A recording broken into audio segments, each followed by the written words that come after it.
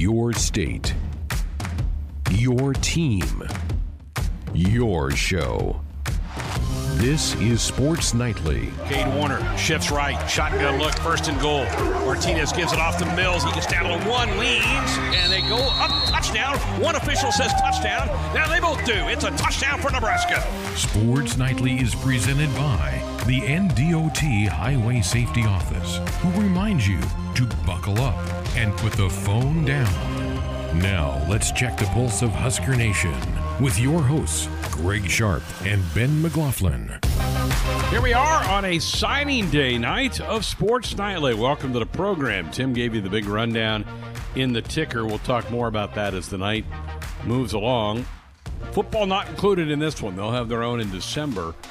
But just about every other sport is involved in this one. Men's, women's basketball, volleyball, baseball, softball, all part of today's signing day. Very exciting day for a lot of high school athletes around the country. You probably saw a lot of notifications from your local high school today with young men and women signing letters of intent for various sports, various collegiate levels of competition. So congratulations to everybody out there tonight. Here's what we have on the show. It's a Wednesday. That means it's Blitz night. We're going to take a spin around the league here in a couple of minutes. Check in on what's happening at Purdue, Wisconsin, and Indiana as they get set for matchups in Big Ten play on Saturday. Hour number 2, another edition of the Husker Huddle. Jeremiah Searle sits down with former black shirt Zach Potter. That'll be a fun conversation to listen in on. We'll have that. We'll play our Big Red replay, courtesy of the Nebraska Lottery, where we will play a snippet from Saturday's Northwestern game. If you can be the first person to call in and correctly identify the play, we're going to make you a winner, courtesy of the Nebraska Lottery. So that's coming up in hour number 2. We'll have Buy Sell at the top of hour number 3, and Matt Coatney, who is part of our football broadcast and also voice of Husker women's basketball, will be along to talk about their signing day. Big class for Amy Williams, 5 individuals inked with the Husker women's basketball program, and it's a consensus top 25 class. But let's start, Ben, with the negative news, and that's a cancellation in the Big Ten in football as Maryland has had an outbreak. 8 positive tests over the last 7 days has forced them to shut things down, so they will be unable to host the Buckeyes on Saturday. And so Ohio State, a team that is most would put right now in the college football playoff, loses a game. And so instead of having 8 regular season games, they're down to 7. I'm sure there's a little bit of concern in Columbus about losing the opportunity to go showcase their talents again. Not surprised. We're not done. Look at the rash of games in the SEC. I think we're hitting maybe a dangerous stretch here for college sports. Yeah, and it matches the trend nationally, just where we're at with the virus. Cases everywhere are going up. Hospitalizations are going up.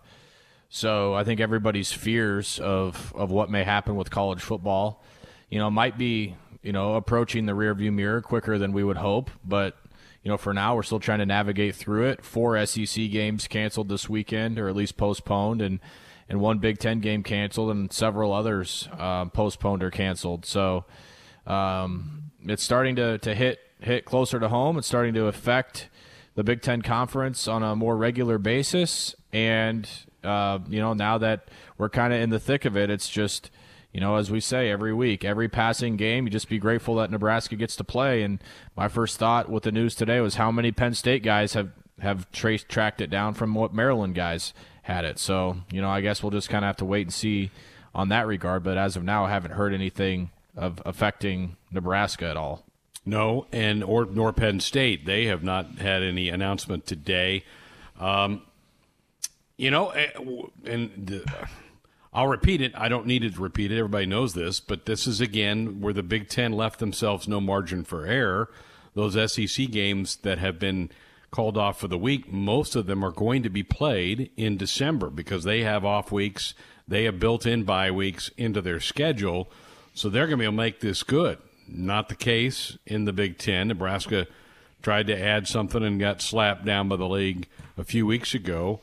Adam Rittenberg, and I know he was tongue-in-cheek in it, saying, let's have Ohio State-Alabama play this weekend. I'd be all for that. I would think that would be great. I would love that. And it doesn't have to be Alabama. Ohio State would have their pick of SEC teams they could go line up for a game right now because, as you mentioned, there are 4 games that are banged, and it's usually a case it's one school, not both, and so you have teams that would be able to play. Why not? Let them go play. I would applaud it if that happens. It's not going to, but I would applaud if that happens. So tough news, and if you're Ohio State, you're now probably starting to hold your breath a little bit because you lose one more game, and that might be enough for some people in the committee go, well, they just weren't tested enough. They just didn't get enough opportunities that they had to go try to play games. I don't think that happens because I think what we've seen from Ohio State is they are clearly one of the top 4 or 5 teams in the country, but it does kind of reduce the margin of error for them. I can't wait to talk about the Badgers in our Blitz coming up here in a little bit and see where they are. I think signs are pointing that they're back on the field Saturday to take on Michigan in Ann Arbor, but we'll get an update on that here in just a couple minutes. Let's get back to the signing day part of it. Let's start with men's basketball. The 2 that were expected to sign, Ben, did, and I think they're 2 players that Nebraska and Fred Hoiberg are excited about.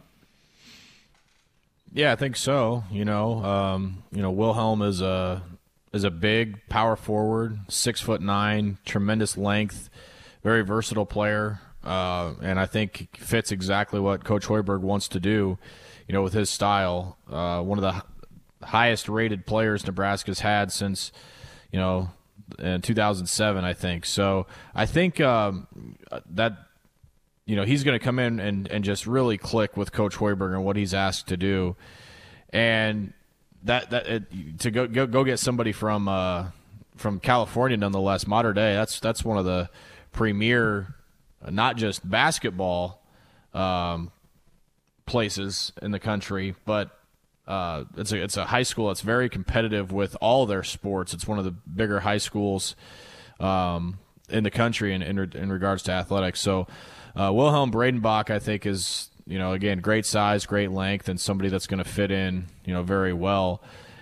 And then Keisei Tominaga, goodness gracious, 3-point shooter extraordinaire. You watch some of the shots that he made in the video clip that they put out. I mean, it's the Japanese Steph Curry has been thrown around quite a bit today with what Coach Hoiberg had to say about him.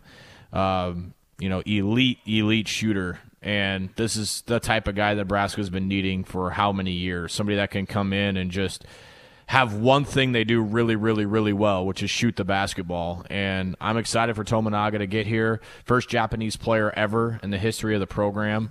So if you're scoring at home, we've got a Canadian, a Frenchman, an Aussie, New Zealander, and now a Japanese player. So we've about covered the globe with what our roster is made up of. But I can't wait to see him in action and to see that stroke and to see him implemented in this offense. Yeah.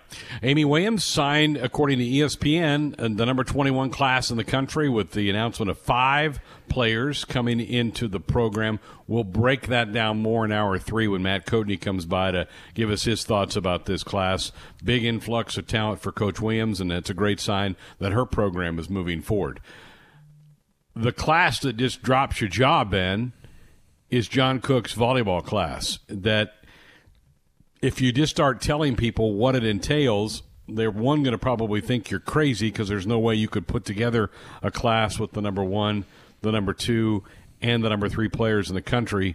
But that's exactly what he and his staff did. This is beyond remarkable. I mean, it's the chicken and egg situation that we're trying to get to with football. What comes first, the great talent or the national championships? And, it's right now the cycle's just working, and every other program, doesn't even matter what sport, and college athletics is trying to get to where Nebraska volleyball is right now. You signed 6 athletes, 4 of them in the top 10, 3 of them in the top 3 players in the entire class. It's kind of insane, and it makes recruiting a lot easier. Nebraska has so much to offer as a volleyball program, not just the winning and the tradition, but just everything else that makes this just the best place in America to play college volleyball, on top of having the best head coach maybe to ever do it. So not surprising. I mean, it's really hard to say that with the class that was just put together. Maybe one of the better classes ever assembled in a volleyball Division I volleyball. But, these players are going to come in and have an impact right away. There's even some homegrown flavor in there too. So really happy for John Cook and, what the empire. I mean, that's what I'm going to call it. The empire he's been able to build over at the Coliseum. It's pretty phenomenal to watch. And we should all just be grateful for it every single day. Speaking of watching, tomorrow night they will have an inter-squad scrimmage with the volleyball team, and that's going to be streamed live on Huskers.com tomorrow night. And with the commentary will be John Bader and Lauren Cook. It'll be much like what Ben and I did a month or so ago, and Ben did a couple weeks ago with the baseball scrimmages going on. You'll have a video feed and then the radio call from John and Lauren as they describe this team. They're still a couple months away from having their season, but I know people are really anxious to see what this team looks like. So that'll be tomorrow night on Huskers.com. 6:30 is first serve for that. That should be fun to follow along on that tomorrow night. Also tomorrow night, our Nebraska football show, the head coach will be here. Scott Frost will be with us in hour number 2 tomorrow night. So get your comments, questions ready for the head coach. We'll have a full hour with him as the Huskers continue preps for Penn State, the Saturday game. The nervousness about the Maryland outbreak is that they did play Penn State last week, but again, nothing out of Penn State's camp all week, including today, that indicates they're having an issue. So as far as we know, the game is a go for Saturday at 11 o'clock for the Huskers and the Penn State Nittany Lions. Callers and guests in the show, dial us up on our Sports Nightly hotline, brought to you by the Woodhouse Auto Family, bringing you more choices in brands, locations, and service. Experience the difference. Purchase with confidence.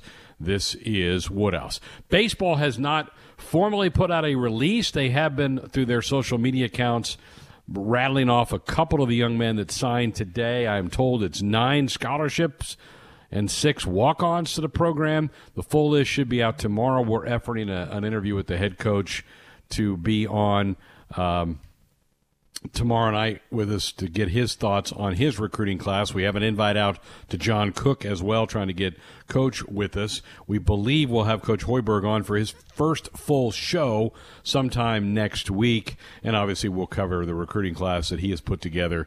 And they Ben, are still waiting. The Fred Hoiberg and that staff are still waiting on one more big fish that could come in later in the week, as the McGowan's kid, the younger brother of Trey, who's now a member of Nebraska's basketball team, has it down to Georgia and Nebraska. He is a 5-star player. He announced today that he will make the formal announcement on Friday. That would be gigantic if that happens.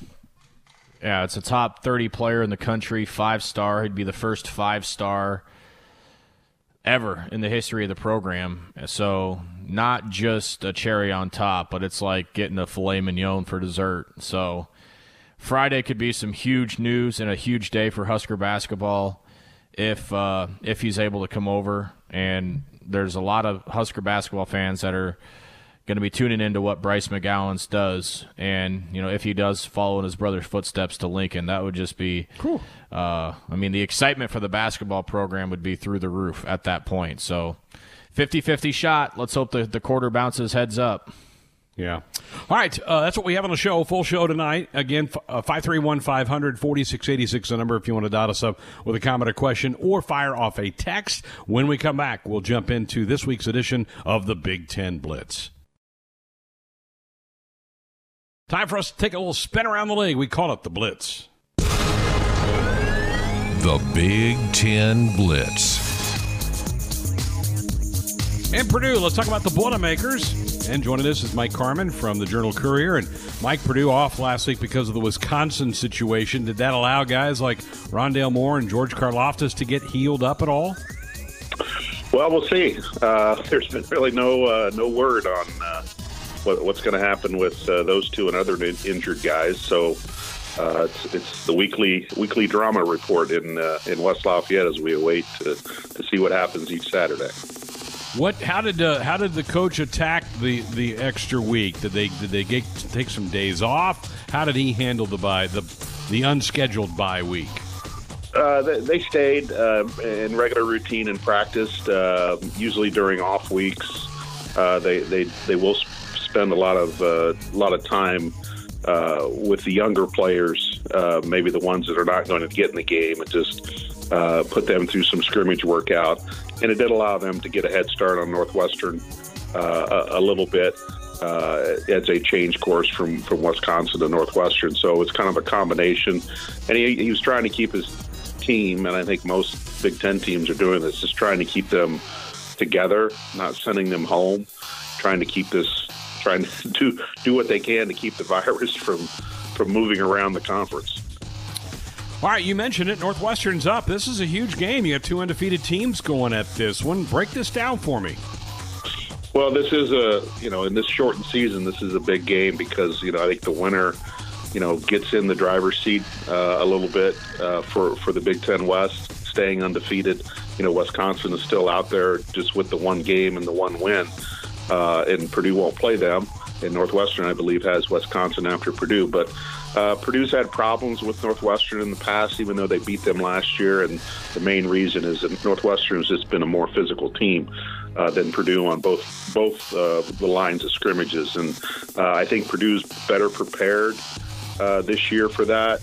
Their offensive and defensive lines have played a lot better in the first two games as opposed to, the first couple years of Jeff Brom's tenure. They had a little bit more depth on both sides, and if Purdue can handle that physicality, they'll stay in the game, as long as possible. And of course, Purdue's got David Bell, and David Bell has emerged as the top receiver in the Big Ten and maybe the top receiver in the country so far, and he's making plays left and right. And he made a lot of plays last year against Northwestern that helped Purdue win that game. The last time that we saw the Boilermakers was that game against Illinois, and they seem to have that thing well in hand. And then you kind of look up there in the fourth quarter, and it's a game again. What allowed Illinois to get back as Purdue went back and broke that thing down? It was more the inability of the offense to sustain some drives, and while the defense usually shoulders the blame for things like that, when you have a 21-point lead, I think it's a lot of the responsibility of the offense when they get the ball back to piece together some first downs, get out of their own territory.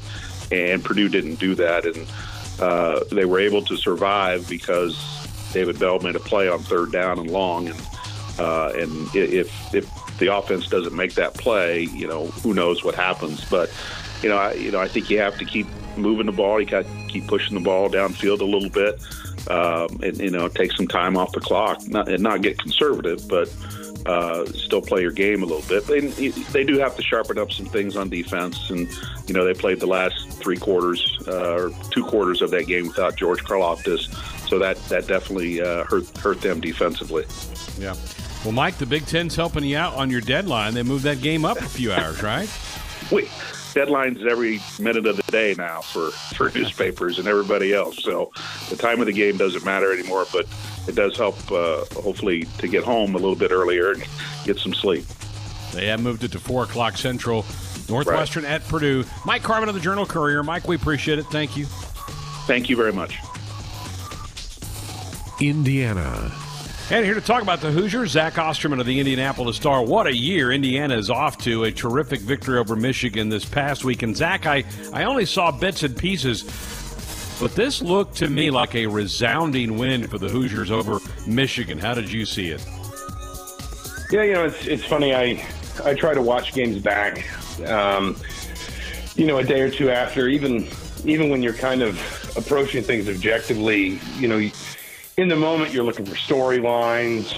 You're looking for, I guess kind of for lack of a better term, a sort of narrative arc in a game. But watching it back just allows you to sort of analyze what happened very dispassionately. And, Indiana, I hope I don't sound like I'm, looking at this through rose-colored lenses. Indiana dominated Michigan. Mm-hmm. Both lines of scrimmage, certainly game plan-wise. We talk about the way Indiana attacked Michigan versus the way Michigan attacked Indiana. Situational football, talking about mistakes, sacks, penalties, turnovers. By just about any metric, Indiana just kind of ran Michigan out of the building, and that obviously is not something that IU fans have been able to say about their football program against the Wolverines in a very, very long time. Well, it was impressive, and as has Indiana, has been off to a 3-0 start. Is there general excitement around the program? There almost has to be, and I know the fan base can't be a part of it because they can't go to the games, but there's got to just be a bit of a glee with the fan base right now with what this team's doing. I don't think there's any doubt about that. And I mean, wherever you fall on it, and I understand, the people that maybe kind of wince when they see it. We've seen students gather outside Memorial Stadium after both of their home wins, Penn State and Michigan. Not many, just a few hundred, but I think it's, relative to the times that we live in, and obviously in the Big Ten where fans are not allowed into stadiums, I think that speaks to, the interest that has kind of gripped the campus and the community. And, everybody's going through COVID-19 at the same time. So I don't think it's just an adversity thing that affects Indiana. But I will say that I think it's also been good for Indiana fans who probably would have seen their basketball team in the NCAA tournament last year, might have had a good baseball team to cover or to watch, whatever you want to say, thought football season was going to be taken away. And now it kind of comes back in the other direction, that Indiana's having, really its best season in probably at least 30 years, probably, longer than that, possibly, 50 plus years. There is undeniably, within the parameters anyway, largely of what we're all kind of having to do, a lot of excitement around this team in Bloomington. All right, this week it's Michigan State up to East Lansing for the Hoosiers. I don't know what to make of Sparty. I mean, they lose to Rutgers, they beat Michigan, they get hammered by Iowa. What do you make of this matchup? I think it's going to be – I think there's sort of the tangible side of it, which is Indiana has to recognize that Michigan State has at times been able to hurt teams through the air. I think Michigan State's front is – possibly just sort of pound for pound bigger and more physical, certainly than Michigan's, possibly a little bit than Penn State's. That might be doing a little bit of disservice to Penn State. The flip side of that is Michigan State struggled to run the ball. Obviously, they've had huge issues with turnovers. As you said, they had a really ugly game in Iowa City last weekend. There's also just the intangible for Indiana, which is just essentially how do you handle success? This is a roster that's not had to do a lot of that in the last, again, basically within living memory, or at least within recent memory. How do you manage your way when suddenly you're Indiana? I actually kind of laughed at it looking at the schedule last season. I think a lot of Indiana fans thought they might be a trap game for Michigan, stuck between Michigan State and Ohio State on senior day in Bloomington. Well, now all of a sudden, if you're Indiana, Michigan State might be looking at you and thinking, well, maybe we'll catch them in a trap game. They just had an emotional win over Michigan, and they go to Ohio State next weekend. I think if that's also kind of the, like I said, the more intangible challenge now for this team is how do you manage yourself when you need to really, when your focus is going to be tested in a way that it really has never been before, because I think on paper, the matchups obviously favor Indiana, at least as much as we can say that about anybody right now. But, it would also not surprise you if Indiana went up there maybe a little bit distracted by the potential for a big game in Columbus next weekend. And I won't say lay an egg, but certainly at least sort of struggled, was a little bit sloppy, et cetera. I think this is going to be a fascinating test of Indiana's, maturity as well as its skills. Hoosiers at Sparty, 11 o'clock Central on ABC. Zach Osterman of the Indianapolis Star. As always, Zach, we appreciate it. Absolutely. Thanks for having me, as always. Wisconsin. Here to talk about the Badgers, Ben Wargel from Wisconsin's rival site. Ben, what is the update? What's the status of this program as I know they want to play on Saturday against Michigan? I think we may just have a football game here finally to talk about in the state of Wisconsin, in the college ranks at least. Wisconsin is back on the practice field after really 2 weeks of doing virtually nothing.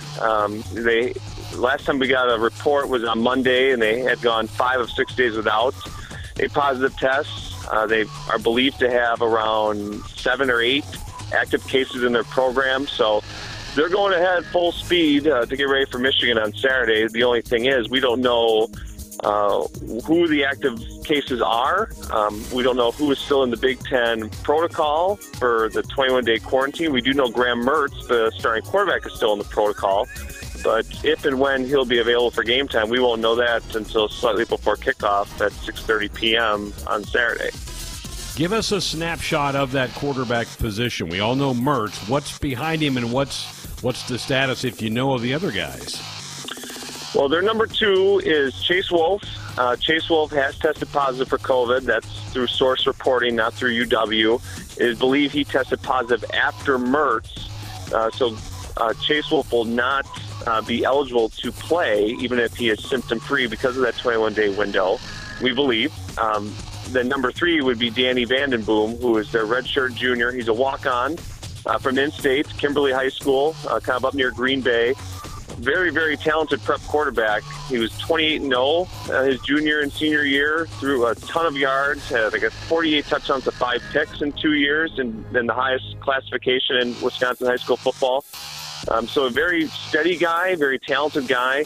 Hasn't played a lot, though. I think in 3 years he's only had mop-up duty a couple times. Hasn't even thrown a bunch of passes, nothing really of note. I think he's thrown one pass in his career. It was a 3-yard touchdown against New Mexico 2 years ago. So, but Joe Rudolph, the offensive coordinator, talked about him at length today and said he's done a lot of really good things. He's maintained his composure. He has played confidently in camp, and the players know that when Danny's in, the offense isn't going to miss a beat. So that's a pretty good endorsement for a fourth-string quarterback who's a former walk-on.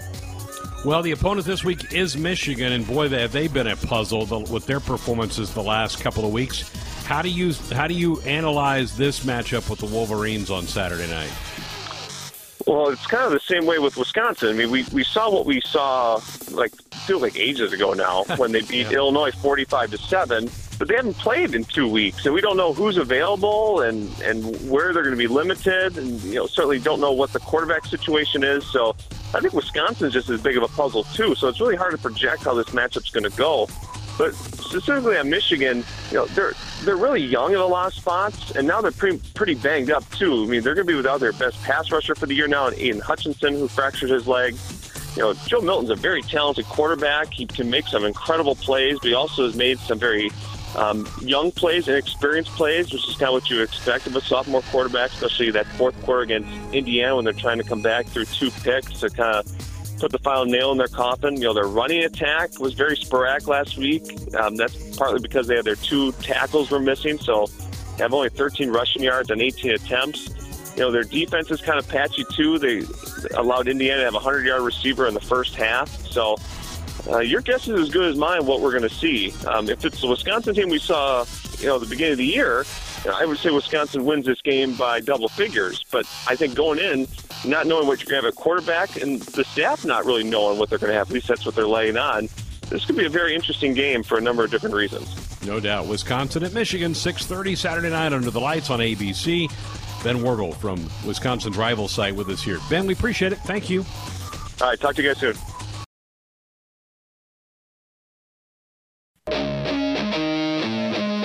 Welcome back to another edition of Husker Huddle here at the Husker Sports Network. I'm your host, Jeremiah Searle. Today we are joined by former honorable mention All Big 12 defensive end.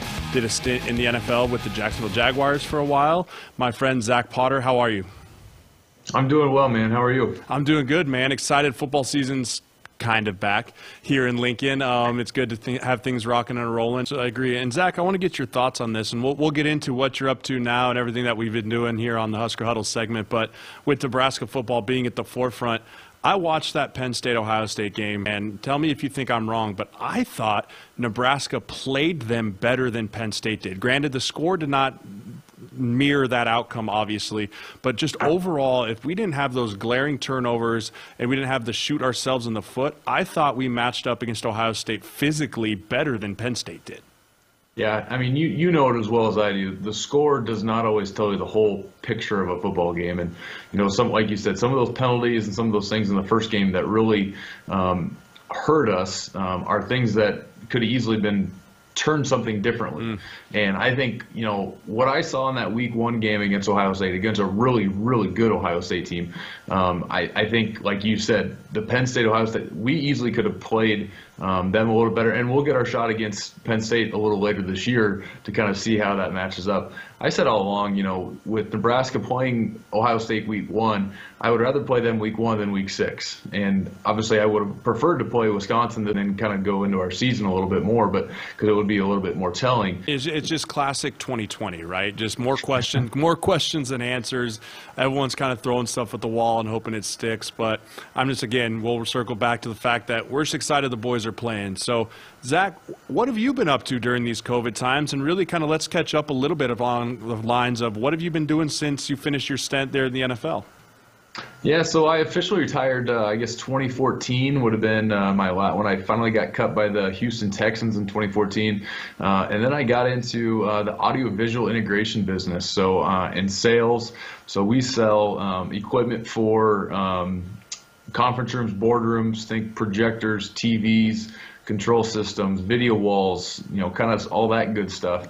So that's what I've been doing the last 6 years as far as work-wise. My wife and I have almost been married 10 years now. We got 3 little kids. We're 6, 5, and 2 right now. Getting ready to tick over. We'll be 7, 5, and 3 here in a matter of 2 months. Don't think we had any like Irish twins or anything like that. They're all 2 years apart for sure, and for good reason.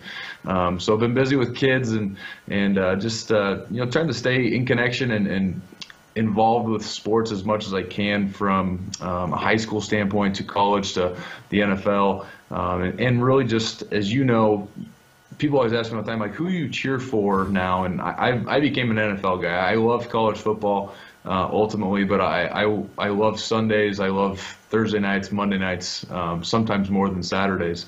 And really it's because I think I still know so many people that are playing, whether it's coaches, athletic trainers, you name it, that are still on NFL rosters that are still having success. Are you like me, Zach, in the fact that do you have the Red Zone channel?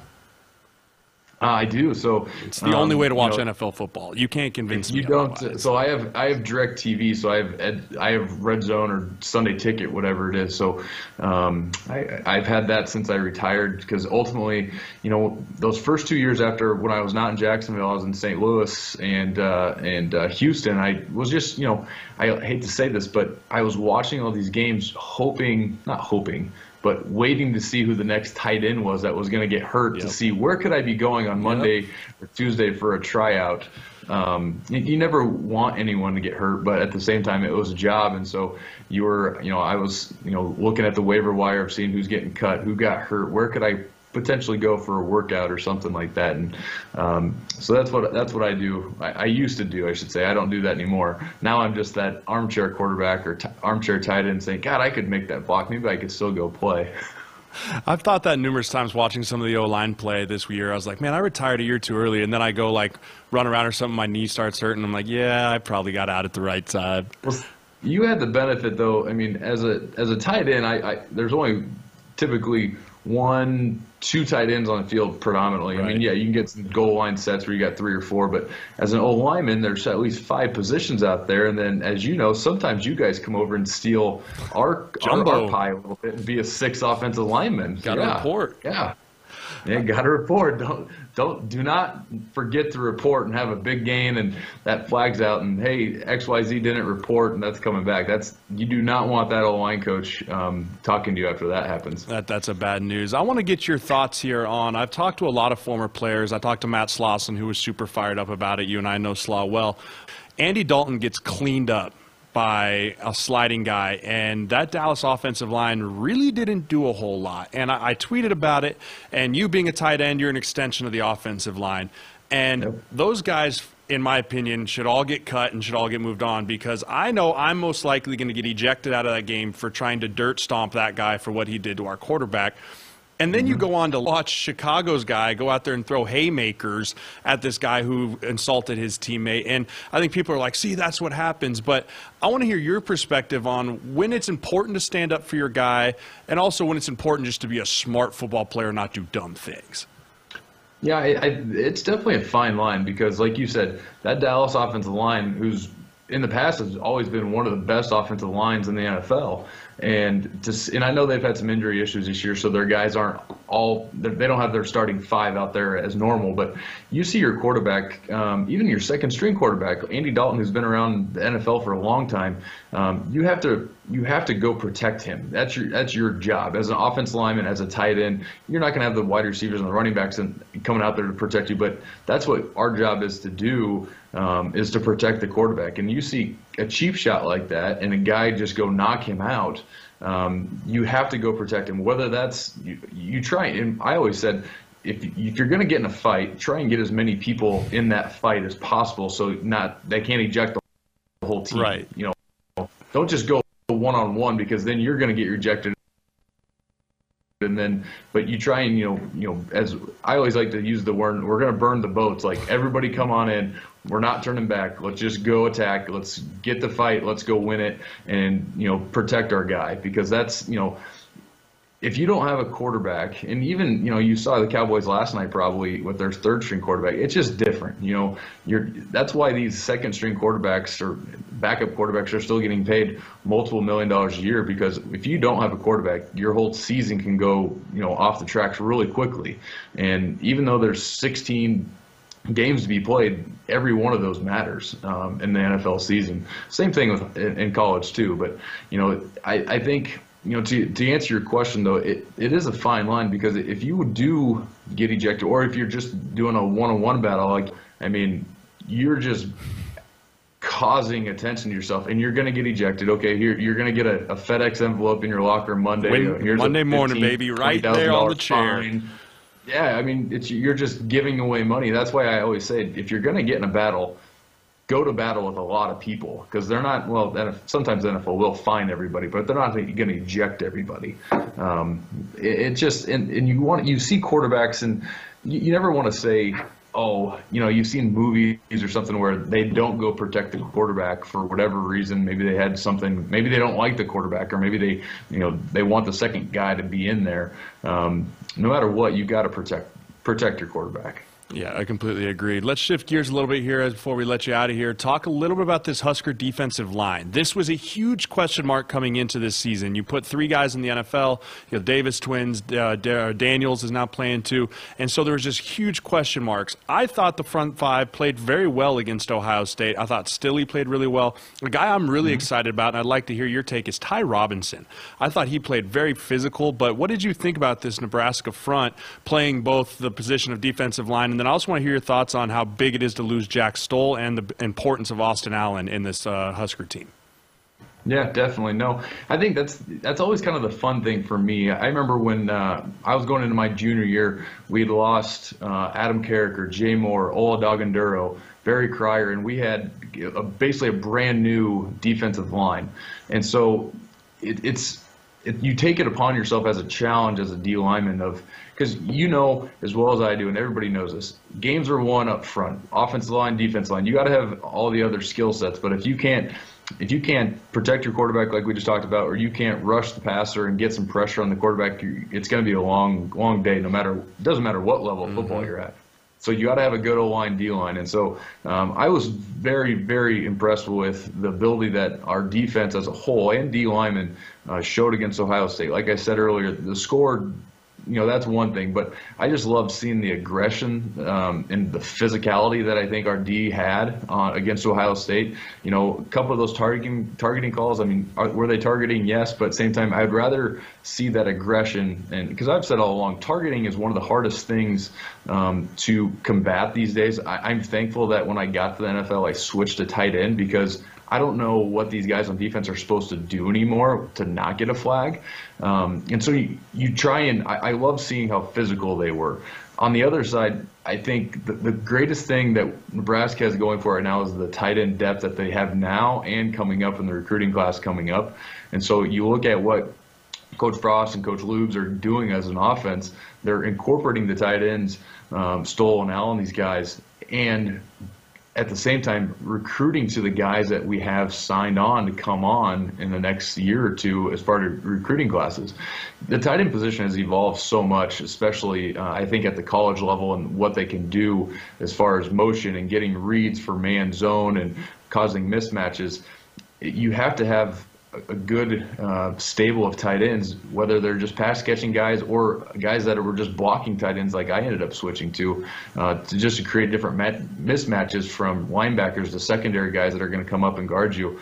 And so I think it's really neat to see the involvement that I think we're going to continue to see from the tight end position under this new offense quarter that we have in Lubes, and seeing what he's going to do going forward against other teams. Absolutely. Well, Zach, I want to thank you so much for your time here and taking a minute to talk with us here on Husker Huddle. Hopefully when things get back to normalized, I'll get to see you back at the stadium like we did a few times. We'll catch up, go down the rail yard, have a beer, and hopefully celebrate some more victories. Well, Zach, before we let you go, anything you want to say to Husker Nation? Just go Big Red and have all the faith in these coaches that they're doing. They're setting the culture right. It's taken time, more time than I think a lot of us would like it to, but we're going to get there, and we got the right guys to do it for sure. Absolutely. Appreciate you us joining here on Husker Huddle, and I'll see you guys next week. Here we are back for hour number 3, Sports Nightly on a Wednesday night. Hump Day here in the week. Getting you close to another weekend. Beautiful day outside today, right? I mean, the sun came out, melted all that ice off trees. It's cool. Great day. Gonna be a little cooler tomorrow. Decent for the game on Saturday for Penn State here in town. So let's be in the mid-50s for that one. Buy, sell coming your way here in a couple of minutes. And then later in the hour, Matt Coatney will stop by. Talk about the women's basketball roster, which landed 5 new commits today to this program. We'll hear his thoughts about that a little later on in the hour. But let's get it going with Buy Sell. It's time to buy or sell.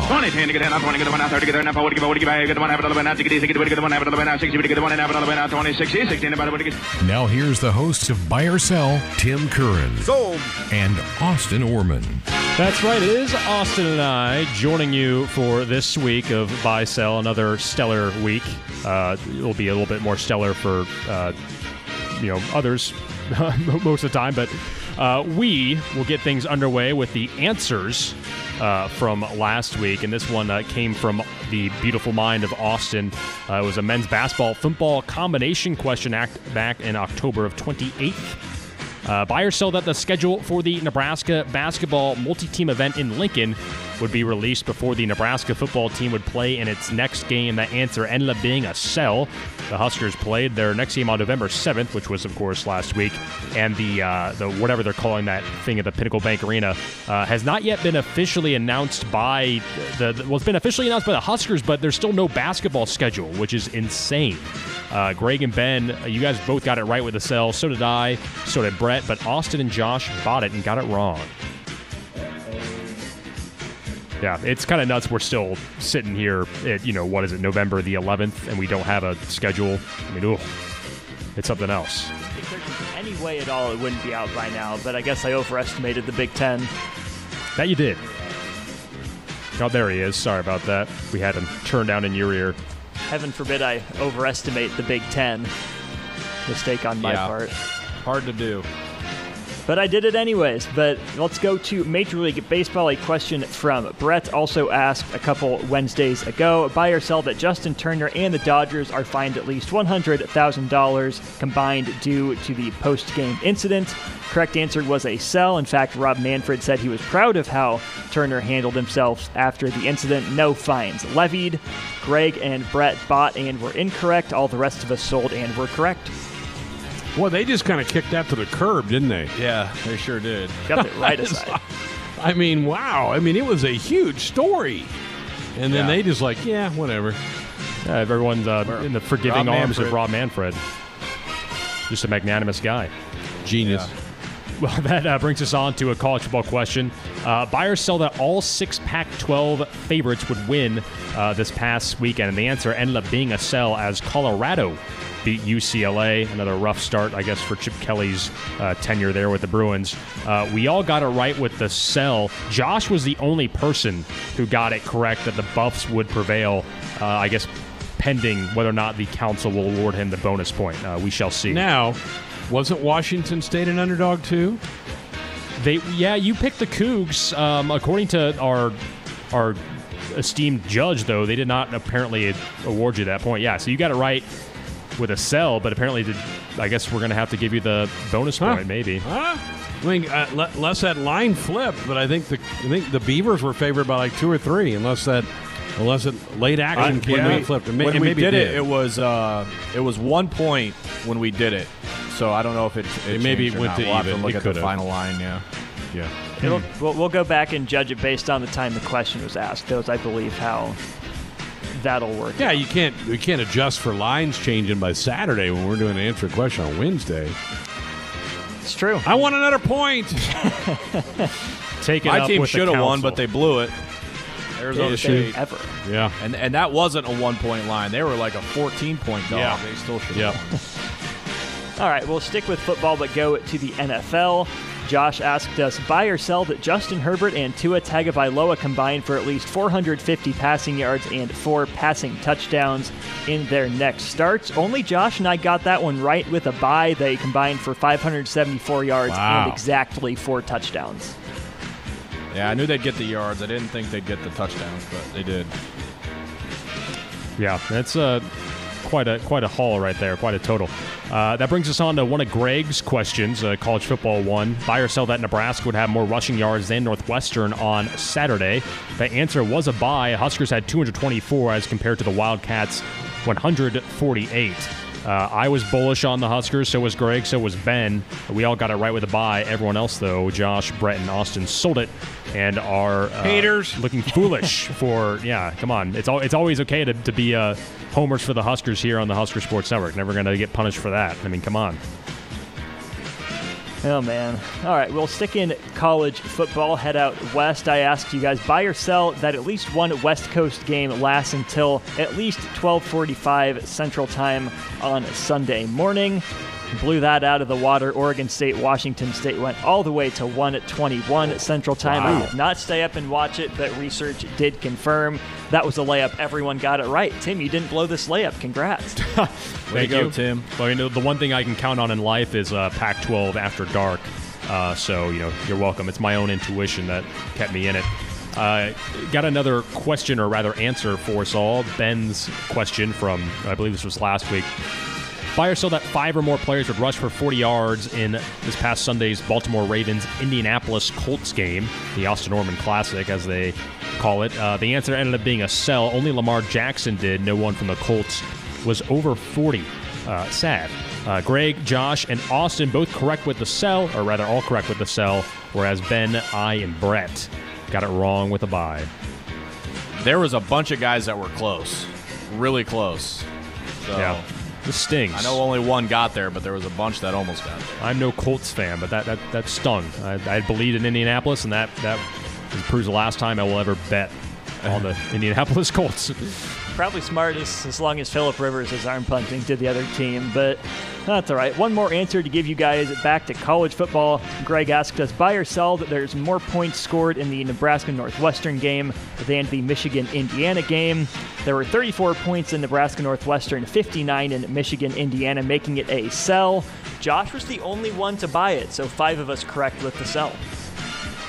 Okay. We'll take it. Well, that brings us to totals of this week. Greg and Ben, as well as Josh, leading the pack. Well, of course, me too. Don't want to be too humble. Going 6 of 8 this week. That brings Greg and Ben to 65 of 98, neck and neck. Neck and neck. Austin bringing up the rear. He went 5 of 8 this past week. He's at 62 of 98 on the season. And then in order from there, it's 58 of 98 for Josh, who went 6 of 8 as well this week. Also, Brett, 3 of 8. Rough week for Mr. Whitty. 53 of 98 on the season. Also, me sitting in a gentlemanly last place at 48 of 98. Getting 49% of my answers. Look, I've got some ground to make up. I am fully confident I can do so. But I got to get my shovel and start digging, because right now I'm at the bottom of my own grave that I've dug for myself. It's bad. You're Evel Knievel trying to jump the Snake Canyon. Yeah. Look, I always feel more confident when my back is against the wall, and right now it's firmly against the wall. But Anywho, well, anyway, that brings us to this week's questions. And Greg, how about you take us away with some of your cleverly, I'm sure, crafted cues you got? All right, I'll throw my first one out there. Buy or sell that the winner of the Masters is a first-time winner of that event. Has John Rahm won it? And I'm going to buy it. He is not. Okay. I'm buying it. So are you going to name who it is for the bonus? Give me Xander Schauffele. All right, we'll give you Xander.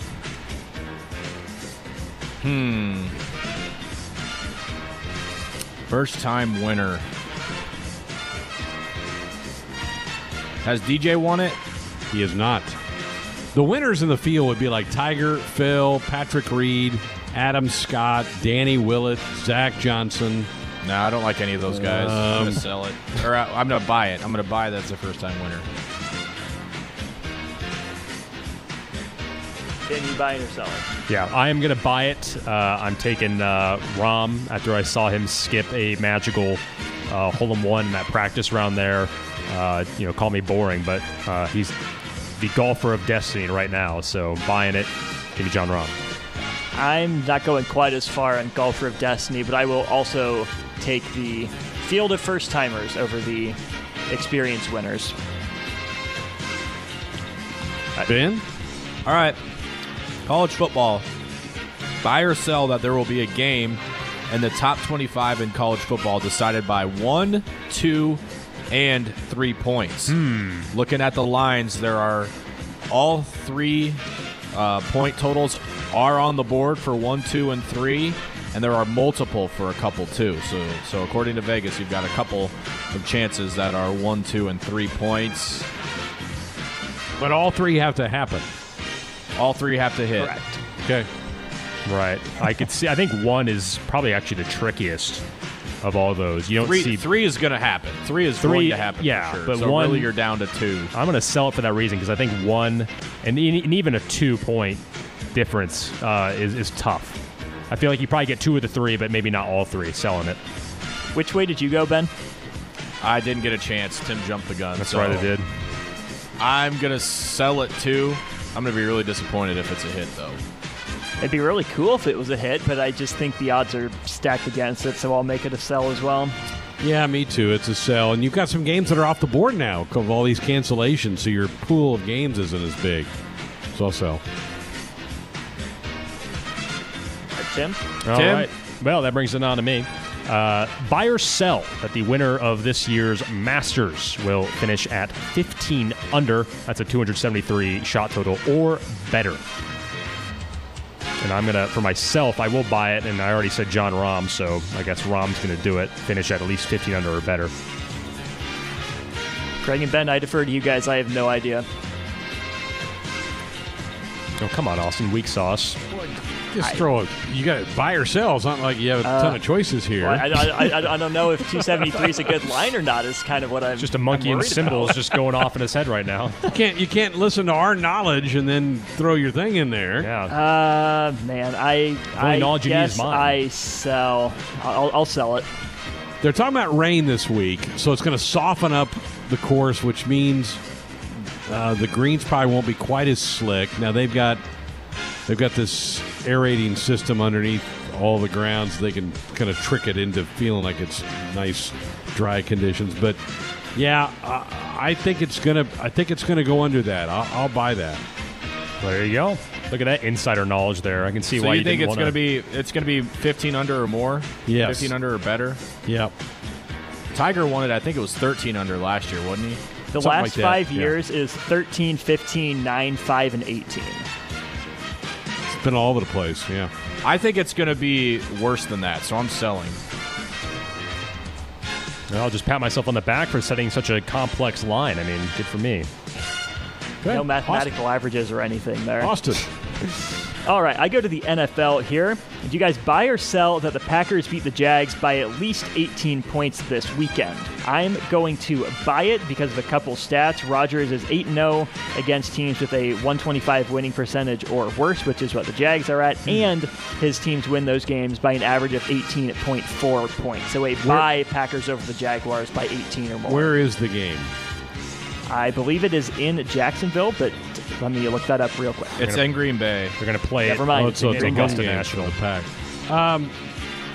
That's a big spread in the NFL, and it's just I can't give that many points in the NFL, so I sell. So you're taking the Jags? Yeah, plus the 18. I'm man, that's a big line, but no Gardner Minshew again this week. Packers are really playing well. I don't know how the Jags move the ball on the Packers defense. I'm going to say he does it. I'm going to buy it. Yeah, I was going to say what is the line? Line is 13.5 right now. Even if there's no Minshew mania going on, I just can't see. I can't count the Packers out. I could see them covering it, but that's such a huge spread. I can't comfortably go with that, so I'm going to sell that. Selling it. All right.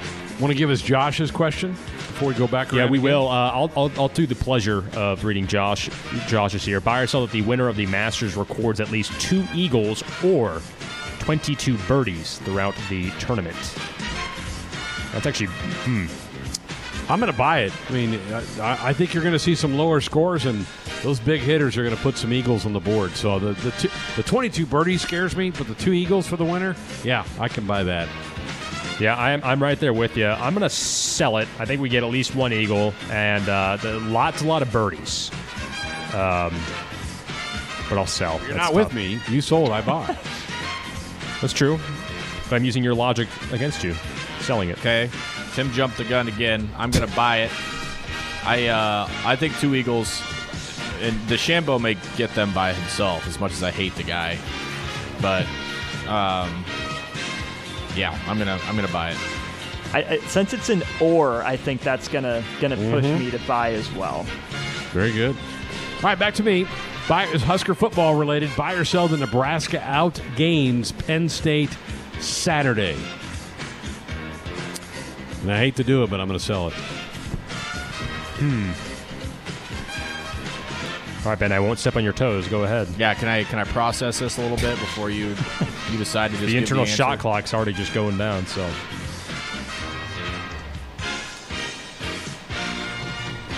Tim, I think we need to look into getting you like a horse tranquilizer or something to just like slow the heart rate, just slow you down a little bit. I think that might break a couple codes there in HR if you shot me out with a horse tranquilizer before the start of the segment. We'll look into it. We'll look into it.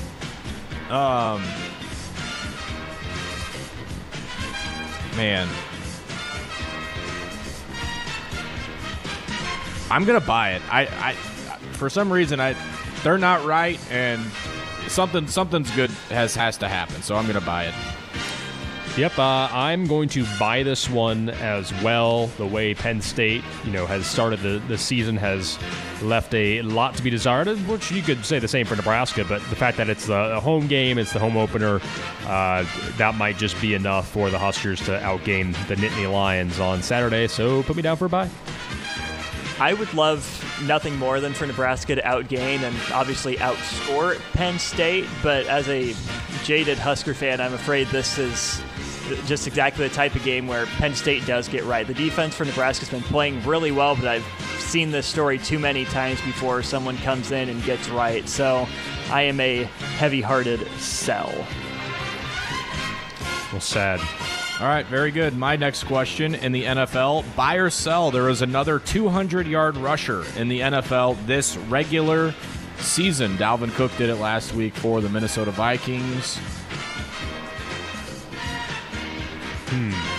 I'm going to sell it, but I'm not confident in that answer. That is tough. Dalvin Cook could probably do it again. He's got 200, he's gotten like 186, he's gotten like 178. In one of those games, he had like 178 on like 18 carries. Has Derrick Henry rushed for 200 in the game this year?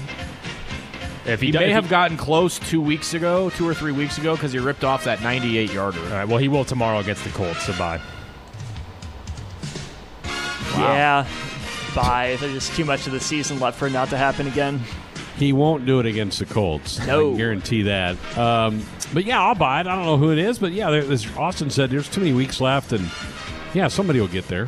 Derrick Henry had 212 so against the Houston Texans that day. 98 of them on one carry. Could have 250 against the Colts, which reminds me of my my question. I had Orman in mind with this one. Buy or sell that Phillip Rivers throws at least one INT in tomorrow night's Colts-Titans game, and Tennessee running back Derrick Henry rushes for at least 100 yards. I think the INT is a guarantee, which is why I'm putting that down as a buy. And I think Derrick probably doesn't get to 200, but 100 is doable. Did you say he was getting 250? I did. Might have been bluster. Your logic. But he doesn't need, for my question, he doesn't need to get 250. At least, just needs 100. So put me down for a buy. Well, I think Rivers is going to be good for at least one completion to the wrong shade of blue. So that nails that. Does Henry hit 100? I think they give him enough carries that he gets there. So I'll buy it begrudgingly. Feel how Austin's hurting running down that buy. But Colts get the win. It's an and question. I'm out. Sell it. Oh. Derrick Henry's been over 100 yards 4 times this year. Took him 31 tries to do it against Denver, first game of the year. Minnesota, who at the time when Tennessee played them was just terrible. He had 119 on 26 carries. He had the 212 that we talked about, with half of that being on 1 carry. And he had 100 against Cincinnati, who was terrible. He does not get 100 tomorrow, so I'm selling it. I wish I had your optimism. All right, we'll go to my next question here in the NBA. Buy or sell that at least 6 international prospects are taken in the first round of the NBA draft. LaMelo Ball does not count toward this total. I'm considering him an American prospect despite playing in Australia, and I will buy 6 international players. Okay. So you've got 5 written down here, so it's 6? I changed my mind in the last 10 minutes. Jeez. Setting more aggressive lines than Vegas back here. All right, yeah, I was definitely buying 5. 6 makes me gulp a little bit, but yeah, I'll do it. Let's go 6. Give me a buy. Yeah, that's tough. Well, I'm going to step in front of Ben before too long.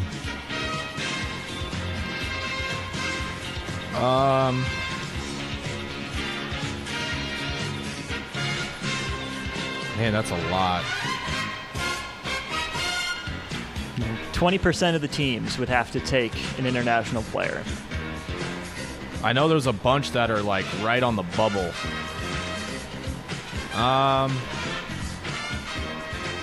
So does LaMelo Ball count? He does not. No. He is a domestic product for this question. Even though he played overseas, he doesn't count. Correct. Okay.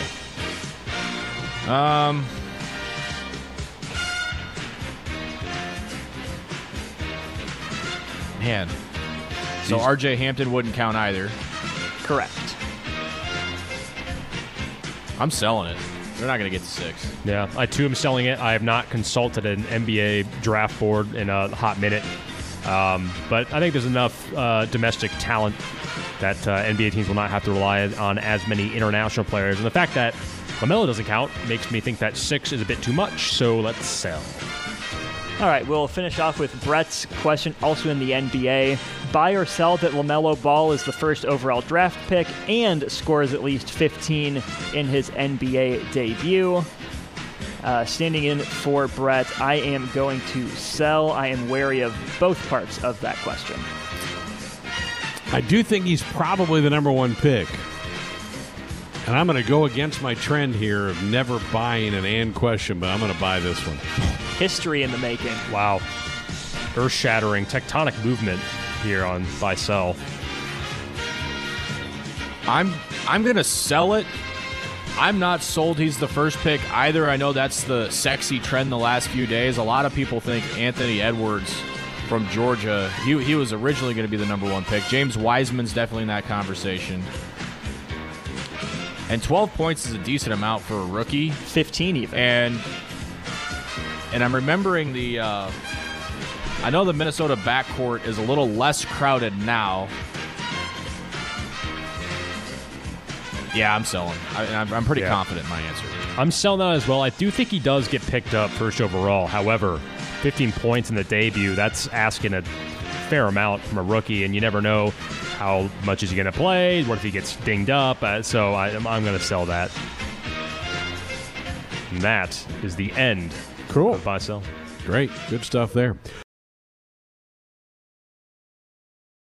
Greg Shrett back with you on a Wednesday night of sports. I'm delighted to be joined now by Matt Coatney. You'll hear Matt with us on our football broadcast on Saturday. And then as we get into the next couple of weeks, women's basketball returns for the Huskers. And today was a big day for Amy Williams as she announced the signature of 5 new players into the program. Coach, welcome. How are you?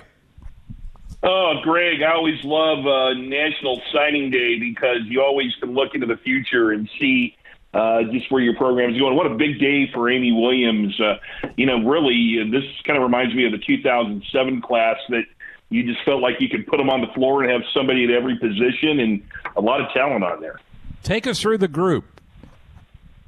Well, we've known many of these names verbally committed for a while, and, some later than others. But Kendall Coley, 6'2", kind of combo forward guard, out of the state of Minnesota. That name might be familiar to Husker fans because her sister Chase started for 2 years in Iowa. This will be the second sister of a former Iowa player that Nebraska has. They have Annika Stewart this year, and now Kendall Coley, who I know Amy Williams is very excited about. And then, of course, I think the story here is that her best friend, Kennedy Orr, is the #1 volleyball recruit in the nation, and she's coming to play for John Cook. So they're kind of a package deal, and I think that Coley is going to have an immediate impact. And then, of course, right here in Lincoln, Alexis Markowski, had verbally committed to another school, but then changed her commitment once COVID-19 happened, decided that she really wanted to be closer to home and play where her father Andy did.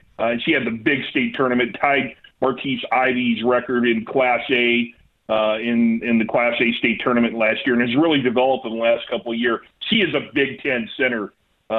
Greg, at least from body type, at 6'3". I think she fits in perfectly, not only with Nebraska, but the Big Ten. Kendall Moriarty comes out of Bennett Academy in the Chicagoland area, and that school is known for producing some really great talent.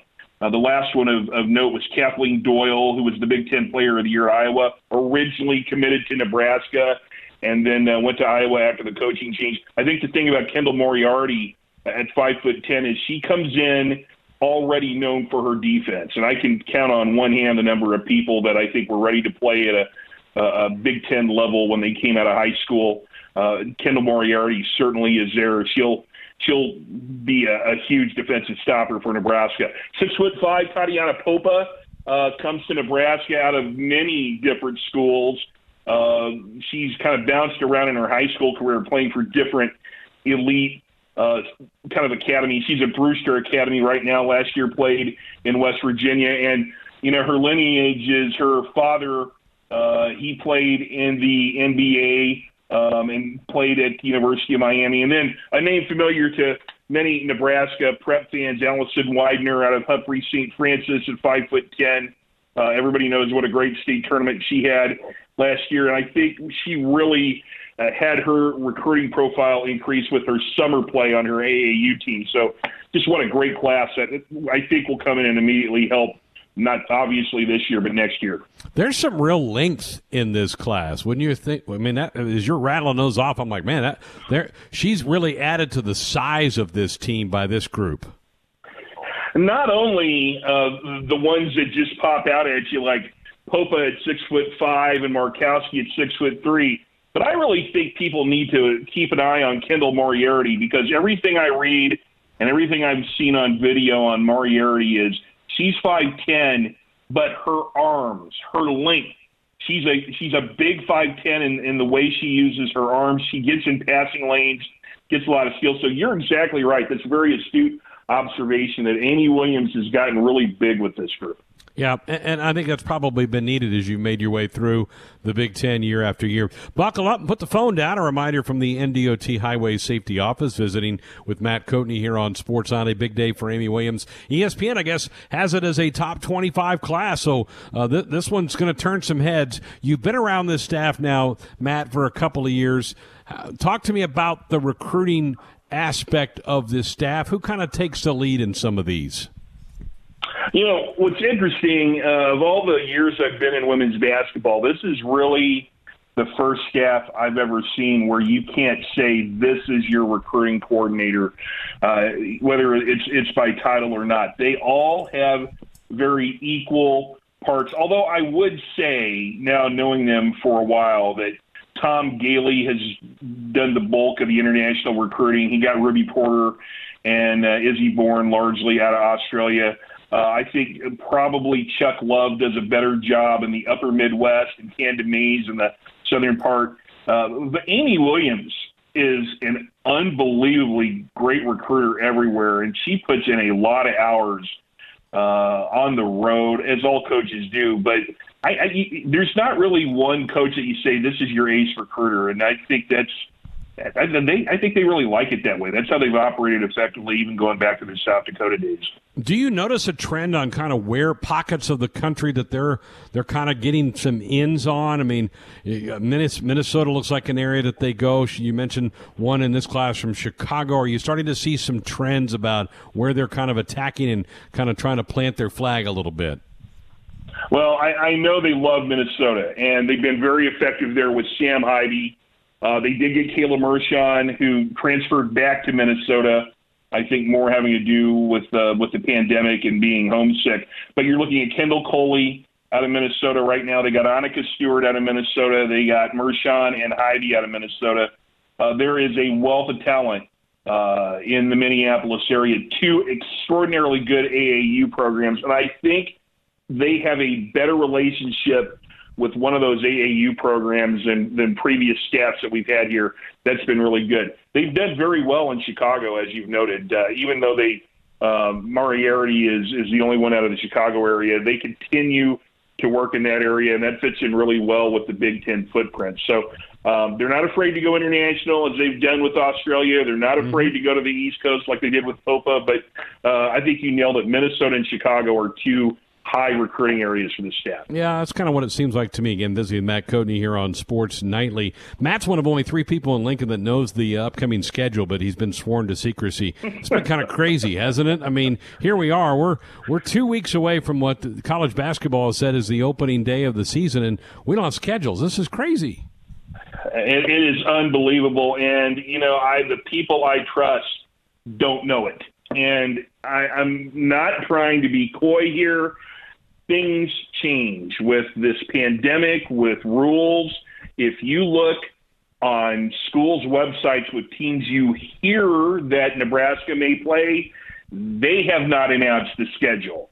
The Big Ten hasn't announced the schedule. And I think reporting today from Wisconsin, Greg Gard's press conference makes it clear that this isn't just a women's basketball issue. The men are also trying to figure it out. There are a lot of unknowns right now, and I am more than prepared to call a basketball game as early as the 25th if one appears. But right now there's no schedule. It's crazy.